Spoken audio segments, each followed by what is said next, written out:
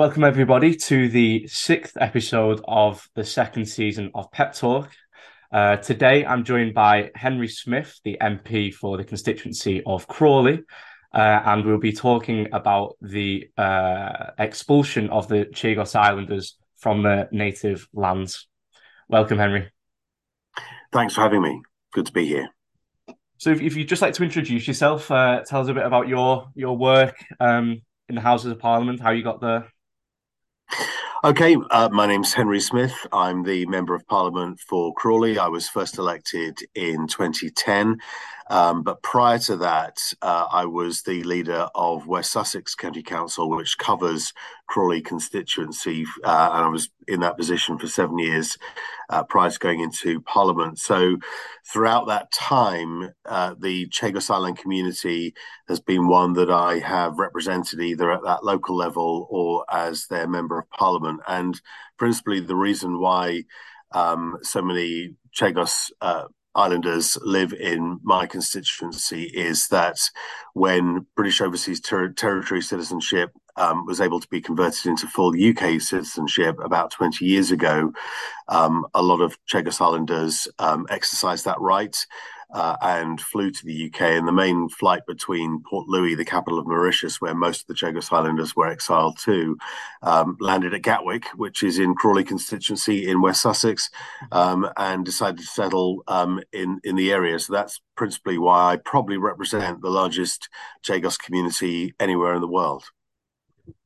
Very interesting. So moving on from that, then, could you tell us a bit more about the story of the Chagos Islanders, why they were exiled from the archipelago, and how you became acquainted with that, with the issue? Well, I actually first became aware of the issue when I was a student, and I remember reading a book called Outposts by an author called Simon Winchester, and every chapter detailed the remaining British overseas territories around the world, and so it talks about, well-known territories like Gibraltar, the Falkland Islands, Mm, Bermuda, and so forth. But then I came to this chapter on the Chagos Islands, the British Indian Ocean Territory, and it was really quite shocking that mm, it detailed how in the late 1960s, not through any decision made via Parliament where it could be properly scrutinised, but an order in council, which is basically the Prime Minister of the day just deciding to act with, quite considerable direction, mm, decided to forcibly exile the indigenous population of the Chagos Islands, mainly on the principal island Diego Garcia, mm, and really just sort of dump them effectively, mainly in Mauritius, but also some other locations like the Seychelles as well. And they really lived as second-class citizens in Mauritius and were sort of mm, forgotten about. And the reason why they were removed from the Chagos Islands was to make way for a military base on Diego Garcia, which is principally operated by the US. It's a very strategic location, was a strategic location during the Cold War, remained a strategic place for the military, both in terms of the actions that took place in Iraq and Afghanistan. And mm. now I guess it's become strategic again in terms of the action that Russia is taking against Ukraine and the new sort of cooling of relations between East and West. So Mm. that's why they were removed to make way for a military base. And that military base is very much in operation still today. Gosh, it's it is like you said, it's quite shocking how the UK government can just exile so many thousands of people from their island just to make way for, a US military base. Um, that suppose leads me on to my next question then is during the expulsion of those people from the Chagos Islands, why did some go to Mauritius, some go to the Seychelles, and some go to the UK? What was the sort of the distribution of those people? Well, you're right. I mean, it is kind of like one of those colonial stories that you expect to have heard about sort of 200 years ago, maybe. Mm, But the fact that this happened, just a little over 50 years ago is shocking. mm, Really, they were mainly sent to Mauritius just because that was, even though it's many, many hundreds of miles away, mm, that was really the nearest Commonwealth country to the Chagos Islands. And also the language spoken by the Chagos Islanders, sort of a Creole French, mm, is spoken in Mauritius as well. So that was probably the natural place to send them. Some went to the Seychelles, and then a number of Chagos Islanders came to the UK in later years when they were able to get full UK citizenship. About 20 mm, years ago was the main sort of drive of Chagos Islanders to leave Mauritius and mm, come to the UK. But as I say, in Mauritius, they were very much treated as second-class citizens, and so they were being treated very badly by not only the British government but also the Mauritian government as well. It really is mm. a sort of story of ongoing injustice over 5 or 6 decades. When the government of Mauritius declared their independence from Britain, did were the plans already in place for the Chagos Islands to remain as a British territory for the reasons of that US military base operating there? Yeah, that's my understanding. Yeah. Is that Diego Garcia, the main island of the Chagos archipelago, was recognized as a very strategic location at the beginning of the Cold War. And Mm, so, because the Chagos archipelago is many hundreds of nautical miles away from Mauritius, in mm, fact, from everywhere, actually, it's right in the middle of the Indian Ocean.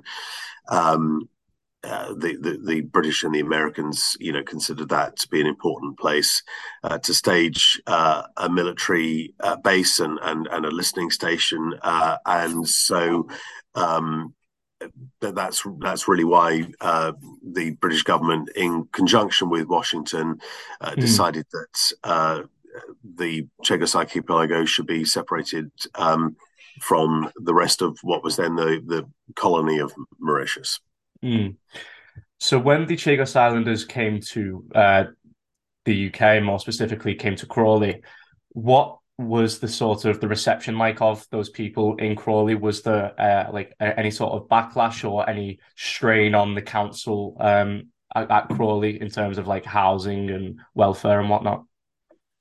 Well, as I said earlier on, the reason why they principally came to Crawley is because the main London, Port Louis flight from Mauritius to London landed at Mm, Gatwick, which is within Crawley. And actually, for a number of weeks, a lot of them sort of literally lived camped out in the airport terminals. gosh. And I was, I say, leader of West Sussex County Council at the time. And so there was really quite an effort to find them housing, Mm, and get kids into school, provide social care, and all the things that you need to support a community. Quite an impoverished community as well, so obviously mm, additional needs there.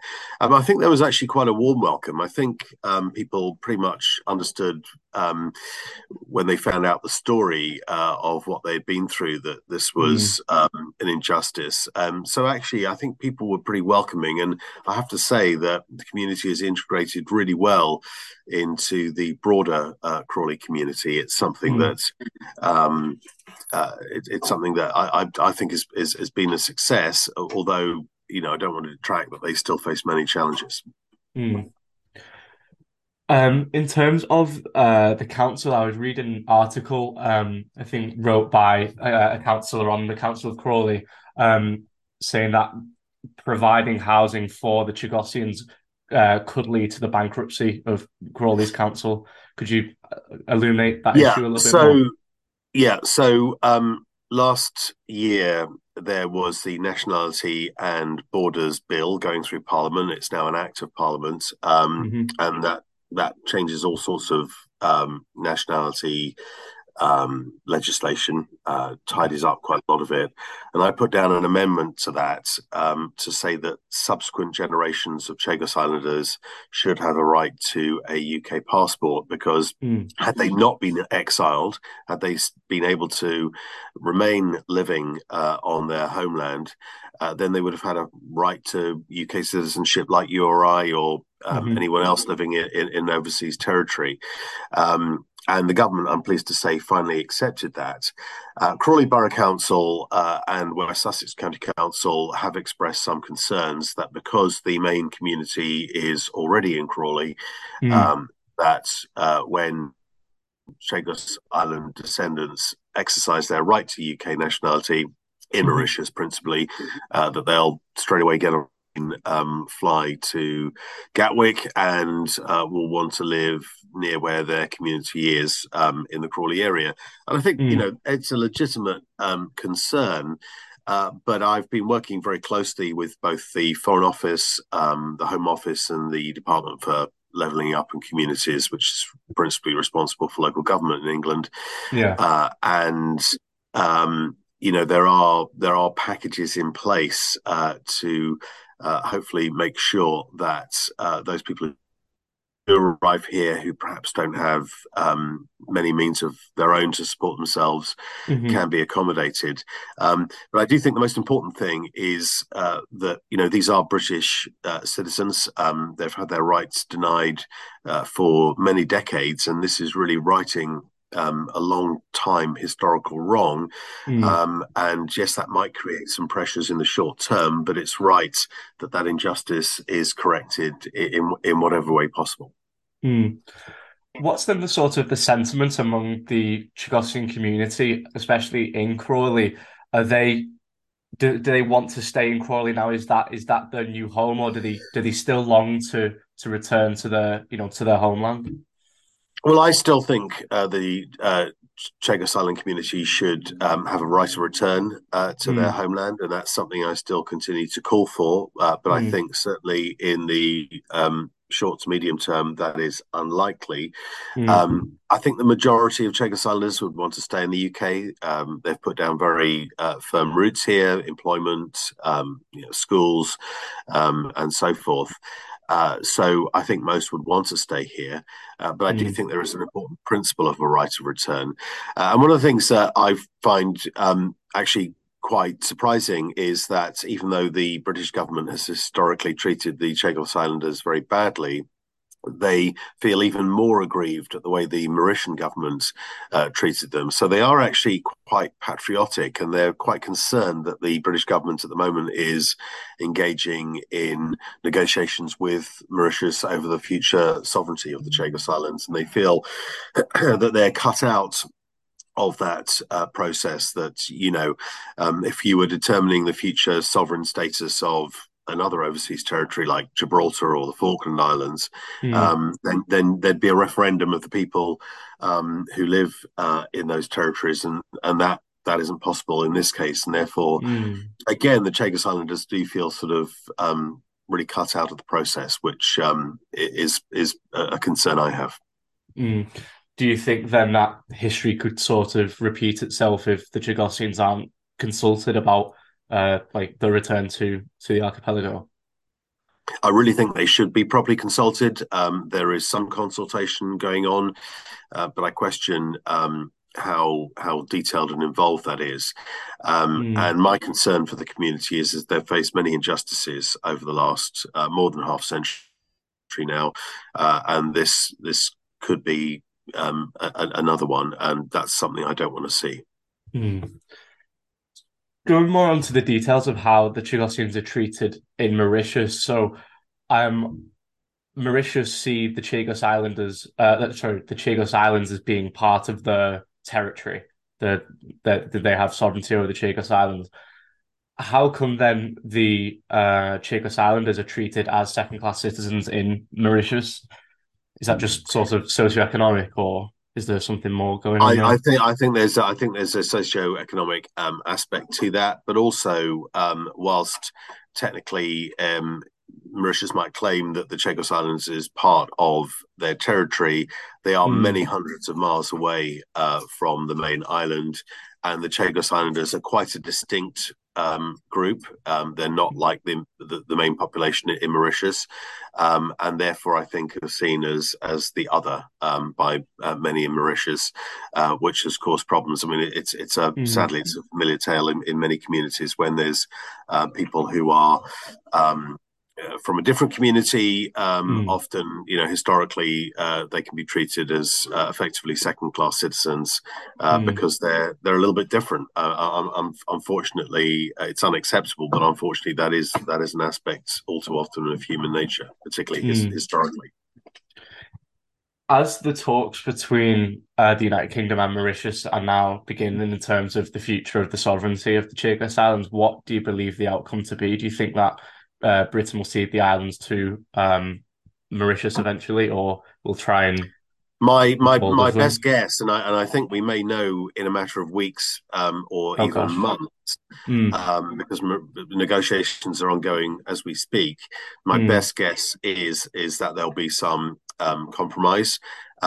Diego Garcia remains very sensitive in terms of military and mm, security and defense reasons, and the United States don't want to see uh, that island ceded to any other country mm, beyond the United Kingdom.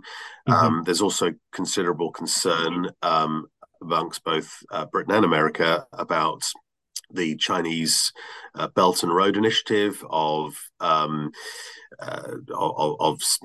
seeking influence around the mm, world. We've seen that in the South Pacific. We've seen it in the Caribbean, particularly former Commonwealth countries and others. Africa as well, and so there's concern that if the islands were under Mauritian sovereignty, then somehow there might be some sort of Chinese military base there in the future or influence. So I suspect what we will see, I don't know, I'm not part of the mm, negotiations, but I suspect what we will see is the main island of Diego Garcia remain under UK sovereignty, and the outer islands probably be ceded to Mauritius, but with some sort of agreement that no military bases can be mm, located on those. And hopefully, if it does mean better relations between Mauritius and the UK, is that the significant marine protected area around the Chagos archipelago, it's almost a pristine environment, obviously mm, very few around the world, part of the UK's Blue Belt Initiative, to make sure that pristine marine environment is protected, both between the UK and Mauritius. Sort of administering that, so I suspect there will be some kind of compromise, but mm. that's just my guessing, my surmising. Do you think that the Chagossian community would be happy with that compromise as they would have then the right to return to the archipelago, or do you think it would be sort of, I don't know, maybe a bit more bittersweet than anything else? Yeah, no, sadly not. I don't think they will be happy with that. Mm, There's considerable concern about the amongst the Chagos community that I represent, that there are these negotiations going on between the UK and Mauritius over the future sovereignty of the islands. They feel cut out of that. So I think any deal that doesn't have their stamp of approval will be one that they are unhappy with, and I can understand that. mm. In your previous answer there, you beat me to it in terms of my next question, as it was uh, regarding the threat of other geopolitical forces, such as China, who, like you said, already hold a lot of influence in Africa. Um, so, I mean, like you said previously, do you think that the Chinese could then vie for a sort of and not an occupation per se, but trying to get influence over that strategic location, and then especially in terms of the Russia-Ukraine war that's ongoing at the moment? Well, the People's Republic of China is very much has an expansionist policy. We've seen that, Hmm. and particularly over the last decade, with the what they call the Belt and Road Initiative. We've seen it in Europe, in Africa, in other Hmm. parts of Asia, as I say, in the West Indies. And I think they would view the Indian Ocean in exactly the same way.